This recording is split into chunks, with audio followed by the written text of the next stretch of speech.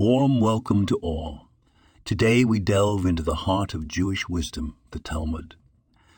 The Talmud, a compendium of Jewish law, ethics, and customs, is not merely a collection of ancient writing. It is a manual for living. Consider a simple daily task, like making a cup of coffee. The Talmud guides us here too, teaching us to say a blessing before we enjoy the fruits of the earth. Gratitude, the Talmud tells us, should be our first response to the world. Now think of a legal dispute. The Talmud instructs us to seek compromise first, to strive for peace and understanding. Justice, it teaches, is not about winning, but about finding a resolution that respects the dignity of all parties involved. In the hustle and bustle of modern life, the Talmud stands as a beacon of wisdom, urging us towards mindfulness, gratitude, and justice.